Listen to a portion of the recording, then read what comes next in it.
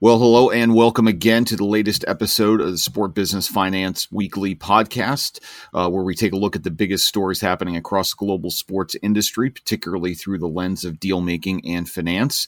I'm your co-host, Eric Fisher, U.S. editor for Sport Business. And as always, I'm joined by Chris Russo from Fifth Generation Sports. How are we doing this week?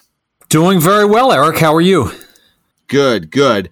So fundraising is the theme of the week here. We've got a number of really prominent fundraisings, potential initial public offerings, private capital raisings. Despite the pandemic, a lot of money continues to flow in and around the sports and entertainment landscape. We're going to get into that shortly here, but first we're going to start with our featured guest interview this week, and we've got Mike Dee from Audacy. This is the audio company and radio station ownership group that previously was Entercom and just went through a rebranding, and which we'll get into in quite a bit of detail. And listeners of the podcast might particularly remember Mike from his extensive run as a senior team executive in U.S. pro sports, had top positions with the San Diego Padres, Miami Dolphins, and Boston Red Sox. And Mike's one of the good guys of the industry and a real veteran of the space, so we had a chance to spend some time with him. So stick around for that interview, and Chris and I will be back with you on the other side of that to get into some of the news of the week. Stay tuned.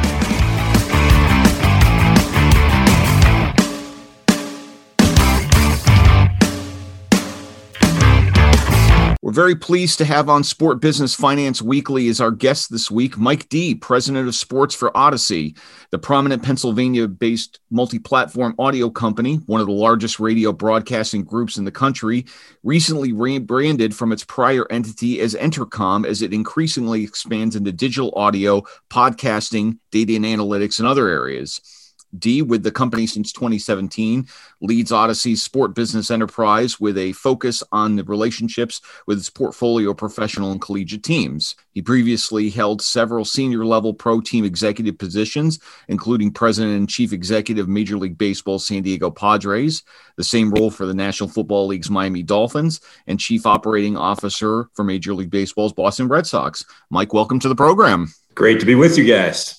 So let's start with the kind of immediate news here. The big rebranding. A lot of folks were very familiar with the Entercom name, and it was a big thing in the industry for a long while here. What was the rationale and the process of doing this rebrand Audacy?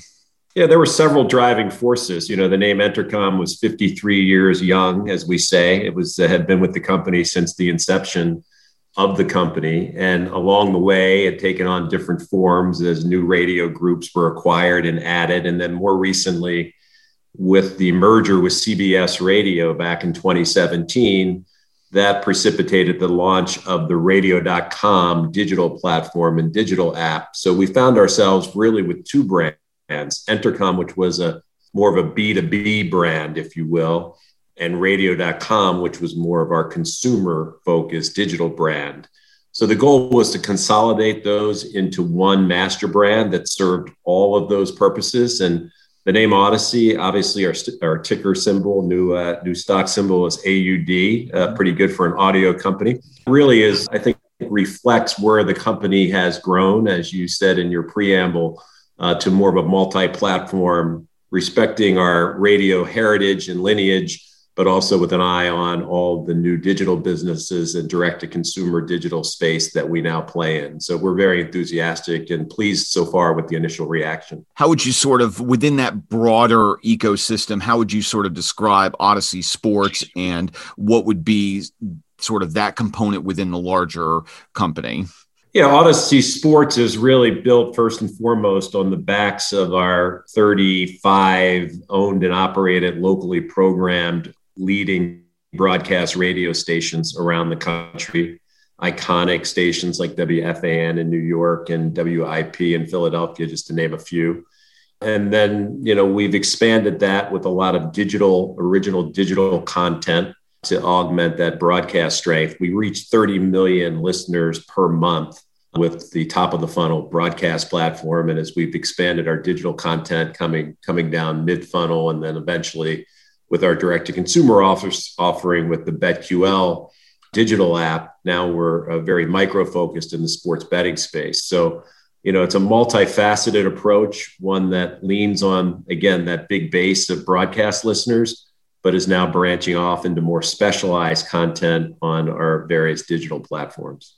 For you as a longtime team guy, what was the interest for you from a personal and career development standpoint, getting involved in this opportunity? It's a bit of a shift for you and has been in the last few years. Yes, it was. It was exciting to me. I had a longstanding relationship with our chairman and CEO, David Field, from our days back in Boston. We own WEEI, the flagship rights holder of the Red Sox, and later iterations of that in Miami and San Diego with stations that Entercom owns that now are home to the Dolphins and the Padres. So knew of the company, very familiar with it, and really liked the vision that David had for where he wanted to take this traditional radio company. There's never been a better time for audio. Audio consumption is dramatically increasing year over year for the last decade.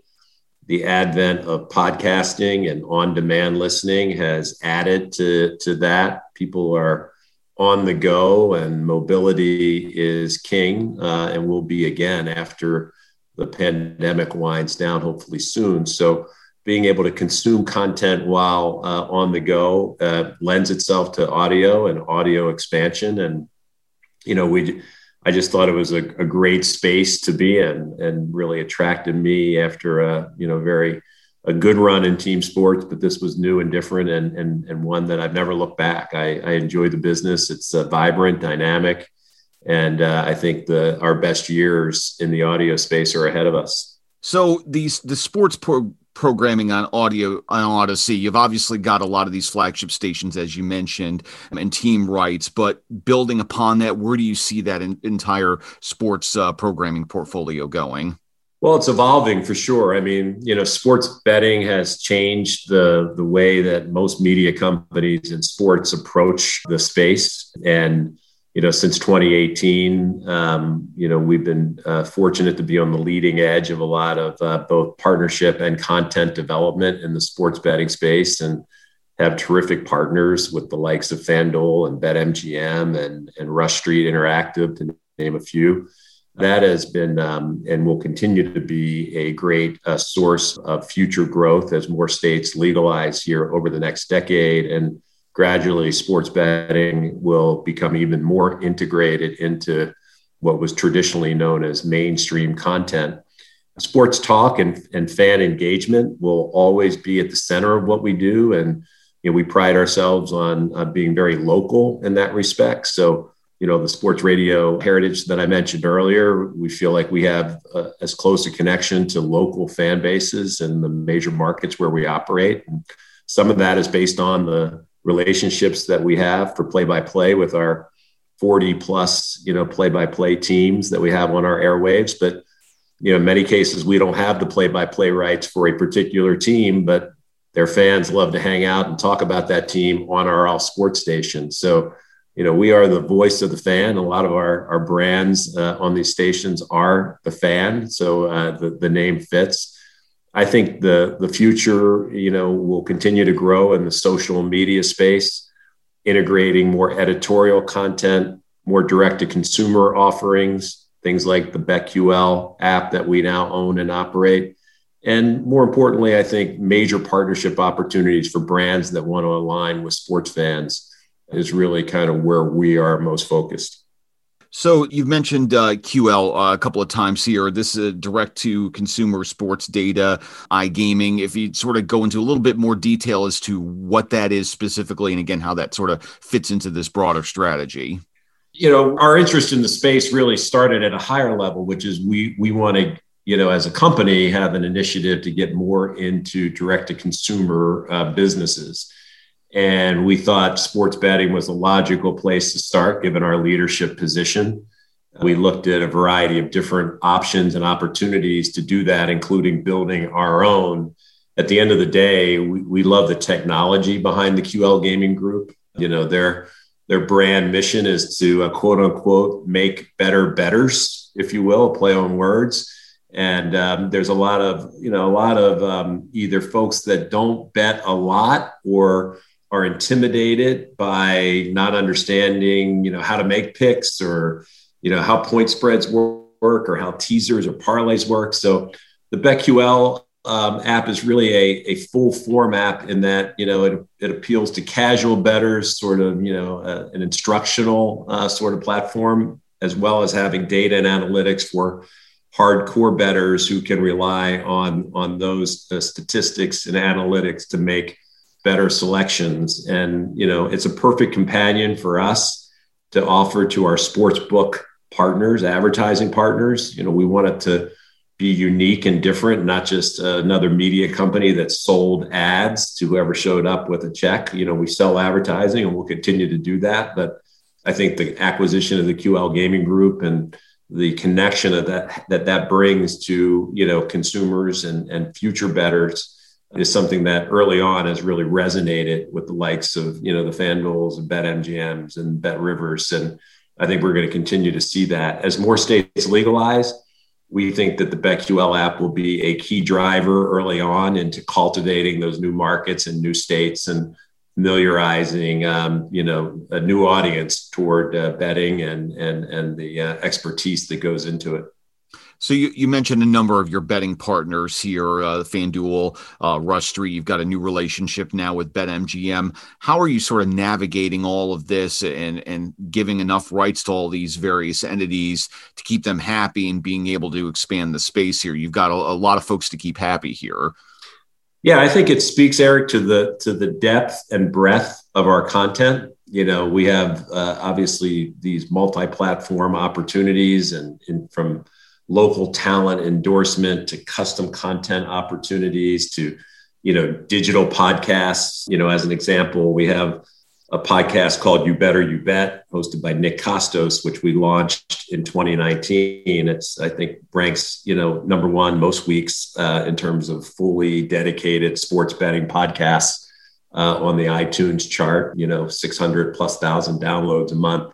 So, those are new opportunities that we'll continue to expand upon. We just recently announced the creation of the BetQL Audio Network, which will be a 24/7 long form network, which will be housed on our digital platforms. But we've also started to convert radio stations in legalized markets around the country under the brand The Bet. And those stations will become BetQL Audio Network affiliates. So I think it's incumbent upon us to continue to expand the content, work with our partners in a collaborative way to incorporate, content onto our various platforms that listeners and our audience will gravitate toward, whether you bet or not. We have a term that we've coined called wagertainment. And, if you're talking about betting, you shouldn't turn off an audience that may not bet, but still may find the content and the conversation compelling and appealing. And that's really the trick to the trade. So I think all of our partners are very happy. We've created swim lanes for everybody, and we'll continue to manage that process as we move forward. So your counterparts in the television space, it's been a somewhat difficult line for them to walk in terms of taking full advantage of this emerging betting space here in the United States, but also not having it be overwhelming for a general audience here. How are you sort of managing that line by being able to sort of take advantage of these opportunities, but not having just a general sports fan constantly be hit over the head with betting content? Yeah, it's a great question. And I think, it speaks to the balance that I just mentioned. I think, you have to make the content interesting. If somebody turns on a sports station and all they're hearing is, they're a 7-point favorite or 4-point underdog without any explanation or context, I think we would talk more about why that team is a 7-point favorite or 4-point underdog. And, in the course of doing that, if you have an interest in that game or in that team, the data and the analytics that we'll provide will serve a dual purpose, not just for those who may have an interest in placing a wager on the event, but those who are interested in the outcome of the event or watching the event in a different way. So it is a challenge. I think it may be more challenging for television because there's a visual representation as well that may, be in the face of the viewer. I think there are ways in audio to do it in a more subtle, integrated way that is additive to an audience, not cannibalizing an audience who may not be interested in a particular betting angle. Now, these deals, from a general construct, as you're working with each of these entities, are they generally just straight up rights fees kinds of things, or are there different structures, equity sharing, that kind of thing? Or how are you sort of broadly structuring these deals? They're different shapes and sizes. FanDuel is our official sports book of Odyssey Sports. So it's a non-exclusive, but an official status. So they have, access to first look opportunities, both talent and content. And, in terms of the volume of participation, they are significantly more invested in our platforms than other partners. But, BetMGM and BetRivers, both very significant partners. I know they view us as a significant partner in their world. And there are, traditional advertising elements. With BetQL, there are affiliate fee relationships, so leads that we and special offers that they provide to BetQL users, a free $500 bet if you sign up through BetQL. There's an activation fee and an affiliate fee relationship there, and other ways. We do not own equity in any of the sports book like some of the other media partners have done, and I don't anticipate that we'll do that. That's not kind of in our strategy at this point. But really focus more on a partnership and aligning interests around content and personalities. Wanted to talk a little bit about Locked On Sports and your relationship there. And obviously Tegna's got some participation in that as well. How do you see that entity evolving, and what's the intersection between Odyssey now and Tegna?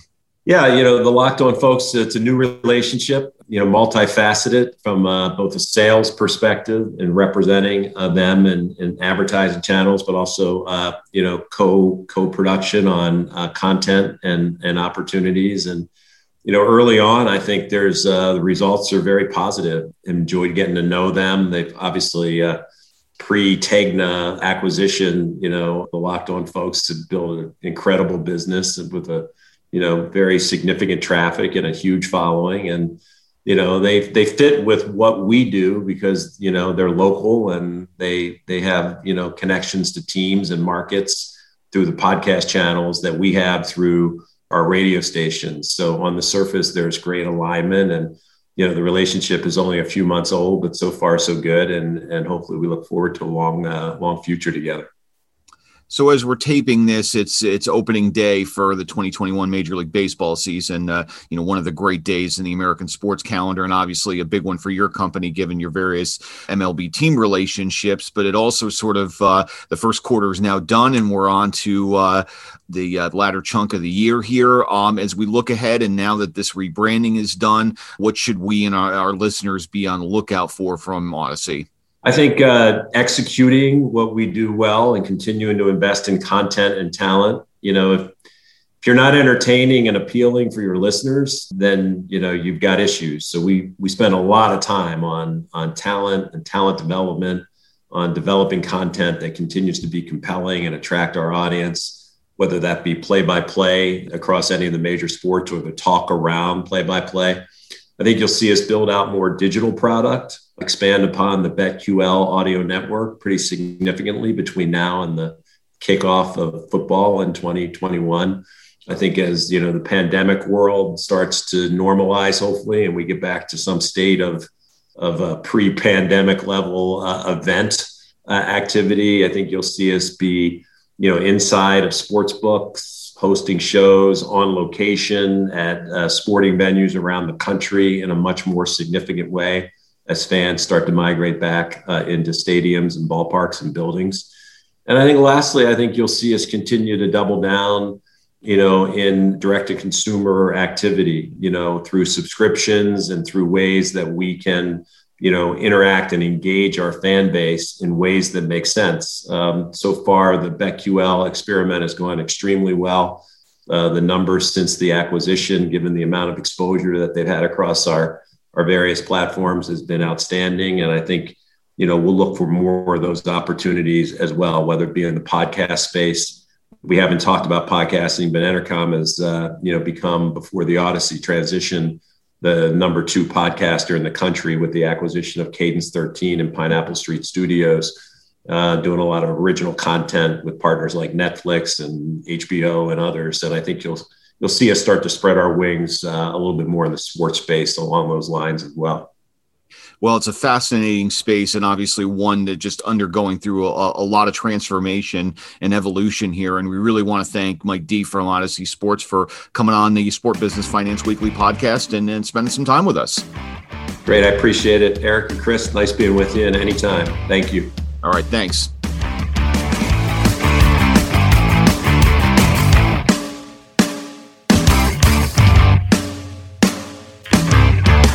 And we are back on Sport Business Finance Weekly, and we want to thank Mike D from Odyssey again for spending some time with us here.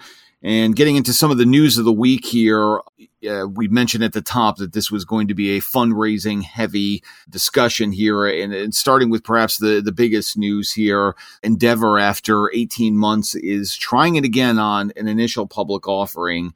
They had tried to go down this road. This is the sports and entertainment conglomerate that owns WME and the IMG agencies, has had half of the Ultimate Fighting Championship and a number of other assets.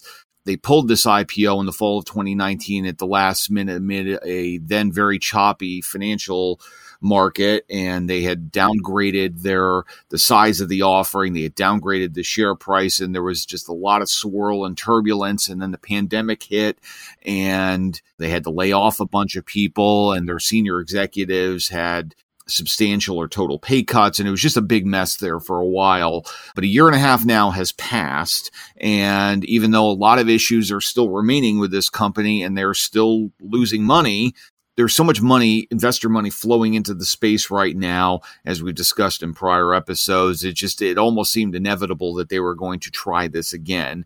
And the interesting wrinkle as part of this is not only do they want to do a public offering again, but they also are raising almost $1.8 billion in a private placement, most of which will be used to fund the purchase of the other half of USC that they don't already own.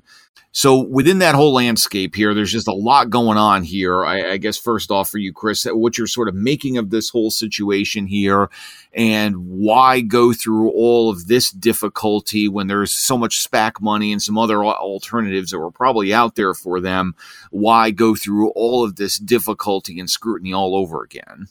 Well, a year and a half, a lot can happen in that period of time, yes. And a lot has happened in a year and a half, both for the good and for the not so good. But fortunately for Endeavor, the markets appear robust. The pandemic appears to be coming to an end. Sports appears to be gaining some further momentum. So those dynamics are really good. I think the other thing that is important is for Endeavor, a public company status will give it the capital and give it the currency to go make further acquisitions and to continue to grow and to compete with other companies out in the M&A marketplace who are going to be rolling up companies. So I think it's important from that perspective that they take advantage of this opportunity and really when the market is hot, make the most of it.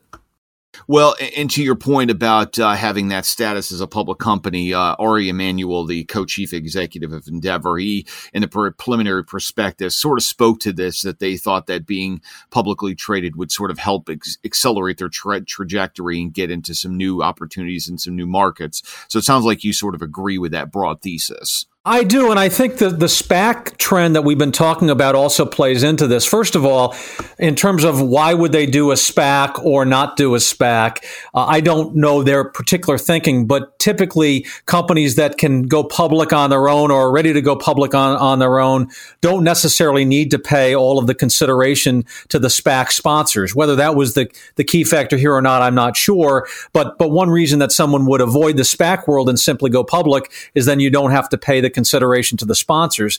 Now, another way the SPAC frenzy plays into this is there are a lot of sports and media SPACs out there that, assuming they get deals done, that wouldn't be the end of it. Those sports and media SPACs would then want to buy other things. And if you don't have your own public currency to compete with them, you're going to put yourself at a disadvantage in terms of buying up future assets. So that could have also been part of the thinking behind this. Sure. And now in the UFC piece of this, in terms of going from a half owner of UFC to full owner, that's a real interesting thing because the agency space, that obviously comes and goes. It's incredibly competitive, cutthroat, you might even want to say. But UFC, particularly during this pandemic, they were growing before, but they really sort of flexed even further during this pandemic. They were able to do the Fight Island events out in Abu Dhabi. They were able to sort of keep going when a lot of the traditional stick and ball sports were having disruptions of various sorts. Just did a big deal with DraftKings to enhance its placement in the emerging U.S. betting space, and obviously have got a young, rabid following here. So, and UFC, again, doesn't have the kind of labor issues that a traditional stick and ball property has here in the U.S. So it seems to at least whatever happens to them as a public company, having this entity as an anchor in their portfolio would seem to be really important to them. Yeah, no, it makes a lot of sense. It's a strong property and has those characteristics that you mentioned. I think what's also important to remember about Endeavor, and you covered or touched on some of it, is, Endeavor incorporates a number of different businesses, a representation business, an owned property business, UFC, PBR, others. They've got a foothold in the wagering business through IMG Arena. They also have a number of other production businesses. And so it really is a diversified group of companies. And add to that, they bought On Location, NFL On Location. That's right. In January of last year, right before the pandemic. So again, some of these businesses I'm sure did extremely well during the pandemic. Some did not do as well. And so having strength across the board, I think, is important to them. Yeah, and looking ahead, that On Location piece, they've really cornered the resale market and the hospitality market for Super Bowl tickets. And obviously this year in Tampa was a little bit different given all of the obvious pandemic-related circumstances. But the next Super Bowl is in Los Angeles, and that could just be one of the Super Bowls, all Super Bowls that given the fan interest and the corporate interest in that event after what we've been through over the past year, just that business alone is going to be going gangbusters. Yeah, there really should be a nice rebound in that business for some of the events that you mentioned, and also because On Location has such a dominant position in the marketplace. They had merged and they had kind of rolled up a number of the other kind of key companies in the space a couple of years ago before Endeavor made the purchase. And so they really do have a leadership position in that space. And we certainly hope and assume that people will be going back to events and be going back to high profile events. So they're in a good position as the economy rebounds. Now, the other interesting piece of news that came out of this preliminary prospectus for the Endeavor IPO is that Elon Musk has been nominated to go onto their board of directors. Now, this is one of the most prominent entrepreneurs in all of American business, Tesla, SpaceX, a number of other businesses, but he's also gotten into some hot water. He's said and tweeted some things that have literally gotten him into trouble with the SEC, and he's paid fines and he's been penalized, and sort of a lightning rod figure that for all of his accomplishment and track record of success, can be a polarizing presence here. So it was an interesting name to show up in that document. Yeah, I'm a big Elon Musk fan on a personal level. I don't know exactly how he fits into this story. I haven't read the entire prospectus and haven't gotten a full download on that, but he certainly is a very interesting person, a brilliant person in many respects, and it'd be very intriguing to see how he is positioned as part of that overall story. Yeah, and given that and I have read through the document, and given that it was just a preliminary one, it didn't really say very much. It just said that he's very sort of generic, that he's got a lot of experience starting and growing and building businesses, which is all obviously true, but that's just very sort of basic. So once Endeavor comes back with a more detailed prospectus with obviously the specific details of what they want to do with the IPO, which we're still waiting on. Perhaps we'll also hear more about what the plans are specifically in and around Elon Musk here. Yeah. But, a very interesting story to watch for sure. And maybe we'll hear from Elon too. So that'll be interesting as well. Indeed. So shifting gears, another big fundraising of the week, sort of moving from the traditional sports world into one that is very emerging here. Dapper Labs, this is a Canadian-based developer of NBA Top Shot, and some of our listeners may be familiar with NBA Top Shot, some may not be, but this gets into the whole sort of blockchain virtual trading card space, and more specifically, the exploding realm of non-fungible tokens, otherwise called NFTs. Now, some of our listeners may have also seen the great Saturday Night Live skit from a week ago where they sort of got into this and sort of, what the hell is an NFT, and sort of broke it down in their usual humorous style here. But this is a digital good, a virtual good. In a lot of instances comes with video content. It has some unique properties, and then over the last month or two here, the not only in sports but across a number of genres have just absolutely exploded in popularity, and not just as a fan engagement thing, but as an investment thing. And people are flipping these things for very serious money. And some of these things are literally going for tens and hundreds of thousands of dollars, given the uniqueness and scarcity of these digital products. So this company, Dapper Labs, that makes NBA Top Shot, they raised $305 million, and they want to sort of take that NBA licensing model and bring into a whole bunch of other sports. And so we're, MLB Top Shot or NFL Top Shot or whatever it may be. And obviously the names will change, but, the idea is to sort of take that digital licensing component and bring it to other properties here. So, both of us are of a certain age and certainly did not grow up with this sort of thing. But I guess sort of the first obvious question is, what are you making of this whole NFT space? And is it sort of a passing fad, or do you think this is here to stay?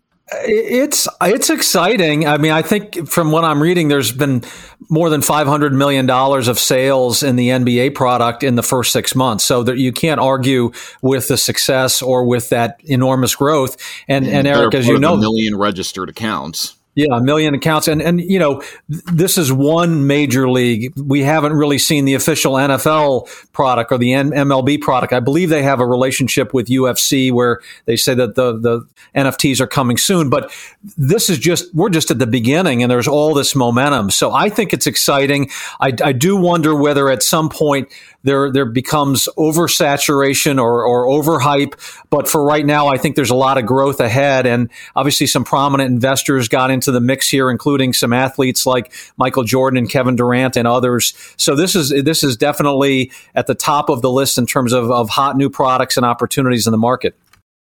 Yeah, and again, like we sort of talked about in last week's episode, in terms of sort of balancing that fandom versus a financial and sort of speculation opportunity, a lot of the latter seems to be happening, because I just heard a story recently that somebody was able to get one of these NFTs for $9 and then was immediately able to flip it for $3,500. I mean, just an amazing return in a very short period of time with, no additional sort of work needed to be done here. So that sort of frothiness, I think, is going to fuel a lot of what we're talking about here. Yeah, I think the frothiness does get a certain type of person interested in the product. But I think over the long run, for these products to be successful, you really need both elements. You need the value proposition, but you also need the fan engagement piece. People have to enjoy interacting with these NFTs. They have to enjoy sharing them. They have to enjoy the relationship that they have, or they develop in a way with the athletes in a different context. So I think the fan engagement part of this will ultimately be as important as the monetary part. And that gets into the creativity. What are these NFTs? Are they video? Are they just artwork? Are they other kinds of elements? What are the creative thoughts that can be brought to the market? And another big deal of the week, not so much of a fundraising, but certainly a big acquisition piece that also really caught our eye. DraftKings, which obviously has just been rocking and rolling, and this year, as the American sports betting market continues to expand, they've already raised their revenue projections for all of 2021. Stock is up considerably so far this year, but they're now buying the Vegas Sports Information Network, and this is the entity best known, their lead talent is the famed American broadcaster Brent Musburger. His nephew Brian is the chief executive of the company. And whereas, we've talked about this in prior episodes, a lot of your traditional media companies have gotten heavy into betting content, and they have various betting portals or betting channels or what have you. Vegas Sports Information Network, that's all they do. They're 24/7 betting content here. And for DraftKings, this really sort of leverages their existing sportsbook operations and sort of gives a real nice synergy with a content play here, with a opportunity for user acquisition for both here. So it seems to be a fairly straightforward 1 + 1 could equal not only 3, but maybe 23 here in terms of the kind of the general calculus. Yeah, it does make a lot of sense. And first of all, kudos to Brent and Brian for starting this before PASPA was even overturned. Oh, yeah. So they were really ahead of it. Way out in front. They were out in front. And sometimes that pays off and sometimes it doesn't. Sometimes you're too early. But congratulations to those guys for getting it to the finish line. I think for DraftKings and for really all the operators, they're trying to find ways to engage the fan beyond just that one bet and keep the fans in their ecosystem and continue to cross-pollinate and cross-promote. We talked a couple of weeks ago about some of the acquisitions that Bally's made. They bought Monkey Knife Fight. They bought a free-to-play game company, Sport Caller. So these betting companies are all trying in their own ways to broaden the relationship that they have with the consumer so they don't have to reacquire the consumer or remotivate the consumer every time there is a bet to be made, but they're already hopefully in their ecosystem. Yeah, and this is, for the DraftKings perspective, this is the kind of activity that we should be expecting to see from them, and I would anticipate there's going to be a lot more of this coming. That they already had, I believe, over $1.5 billion of free cash on their balance sheet. They're looking to raise over $1 billion more dollars, and so, while they're still in this very early phase, they're still losing money operationally. But again, they've raised their revenue target, and it's essentially a land grab right now since we're still so early in the maturation of the American market. So again, the playbook for them would seem to be a lot of these adjacent and complementary businesses. They're going to be picking up a lot of them where they can to build a much broader enterprise. Yeah, I think that's right. And I think it's going to be really across the board. We're going to see more interest in betting companies looking at content companies. A lot of that has already happened. We've talked about it on the podcast, the Barstool deal and the other strategic alliances. The real question for betting operators sometimes when it comes to content is, do they want to acquire or partner with a very focused business like VSiN, which has, bettors and people interested in betting information, or do they want to buy and or create partnerships with broader sports information, news, feature sites that might have a bigger aggregate audience, but a less targeted audience and maybe a source of new bettors and early stage bettors. So again, figuring out that formula of, do I target the really avid hardcore bettor, or do I target someone who may be a more casual bettor but may come into the marketplace and become a big bettor? Those are the things the betting operators are thinking about. Sure. So as we now move into April here, and obviously we're getting into some different seasons here, and playoff baseball is now started, and playoffs are coming up for the arena-based leagues. But as you look ahead, what's catching your eye in the space? Yeah, I'd say, over the past week, Eric, you mentioned a bunch of capital raises, which we addressed a few of them, but there's a couple of others that happened recently as well. Meadowlark, which is John Skipper's content company, just raised 12 plus million. StarStock, another company in the digital collectible space, apparently just raised another round. And an interesting company out of Chicago, Cameo, raised over $100 million. And Cameo provides personalized greetings from entertainment and sports stars, and apparently they've really built a big business. So interested to see how these companies that are now getting funded around a very buoyant marketplace are going to progress over the next 12 to 18 months. Sure. And from my standpoint, we're deep in the National Football League off season, but the league had their virtual meetings this past week, and one of the headlines was very much expected and has been in the works for over a year in terms of formally moving to a 17-game regular season schedule. That is definitively now happening, beginning with this upcoming 2021 season. But I was particularly interested in how they're thinking about their international opportunities. The labor deal is now done. Their domestic media rights, which we've talked about the last couple of weeks, those renewals are now done. The 17-game regular season is now done. So in terms of the future opportunities for the NFL, international is going to play a really big part of that. And what they've done is the prior sort of more voluntary based system where teams would sort of raise their hand to give up a home game or multiple home games in the case of the Jacksonville Jaguars to play outside of the United States. It's now going to be a rotational based system where every one of the 32 teams are going to be playing somewhere outside of the United States at least once every 8 years.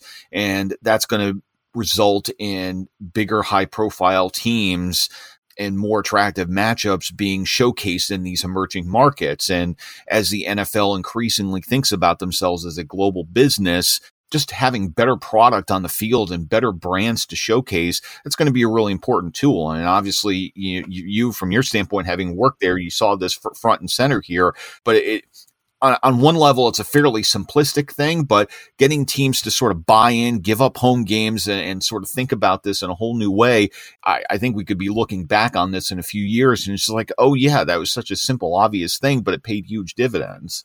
Yeah, Eric, I agree. I think it's great to have that kind of commitment and buy-in. I think any league wants to put its best foot forward, put its strongest product on the field. When I was at the NFL now a number of years ago, there was NFL Europe, which wasn't necessarily the best product because you had teams that were just basically trying to help players get better and ultimately make it to an NFL team. But so now really having the best of the best in Europe, in London, wherever else they're going to be playing, I think that's very helpful, and I think that builds fandom in an important way.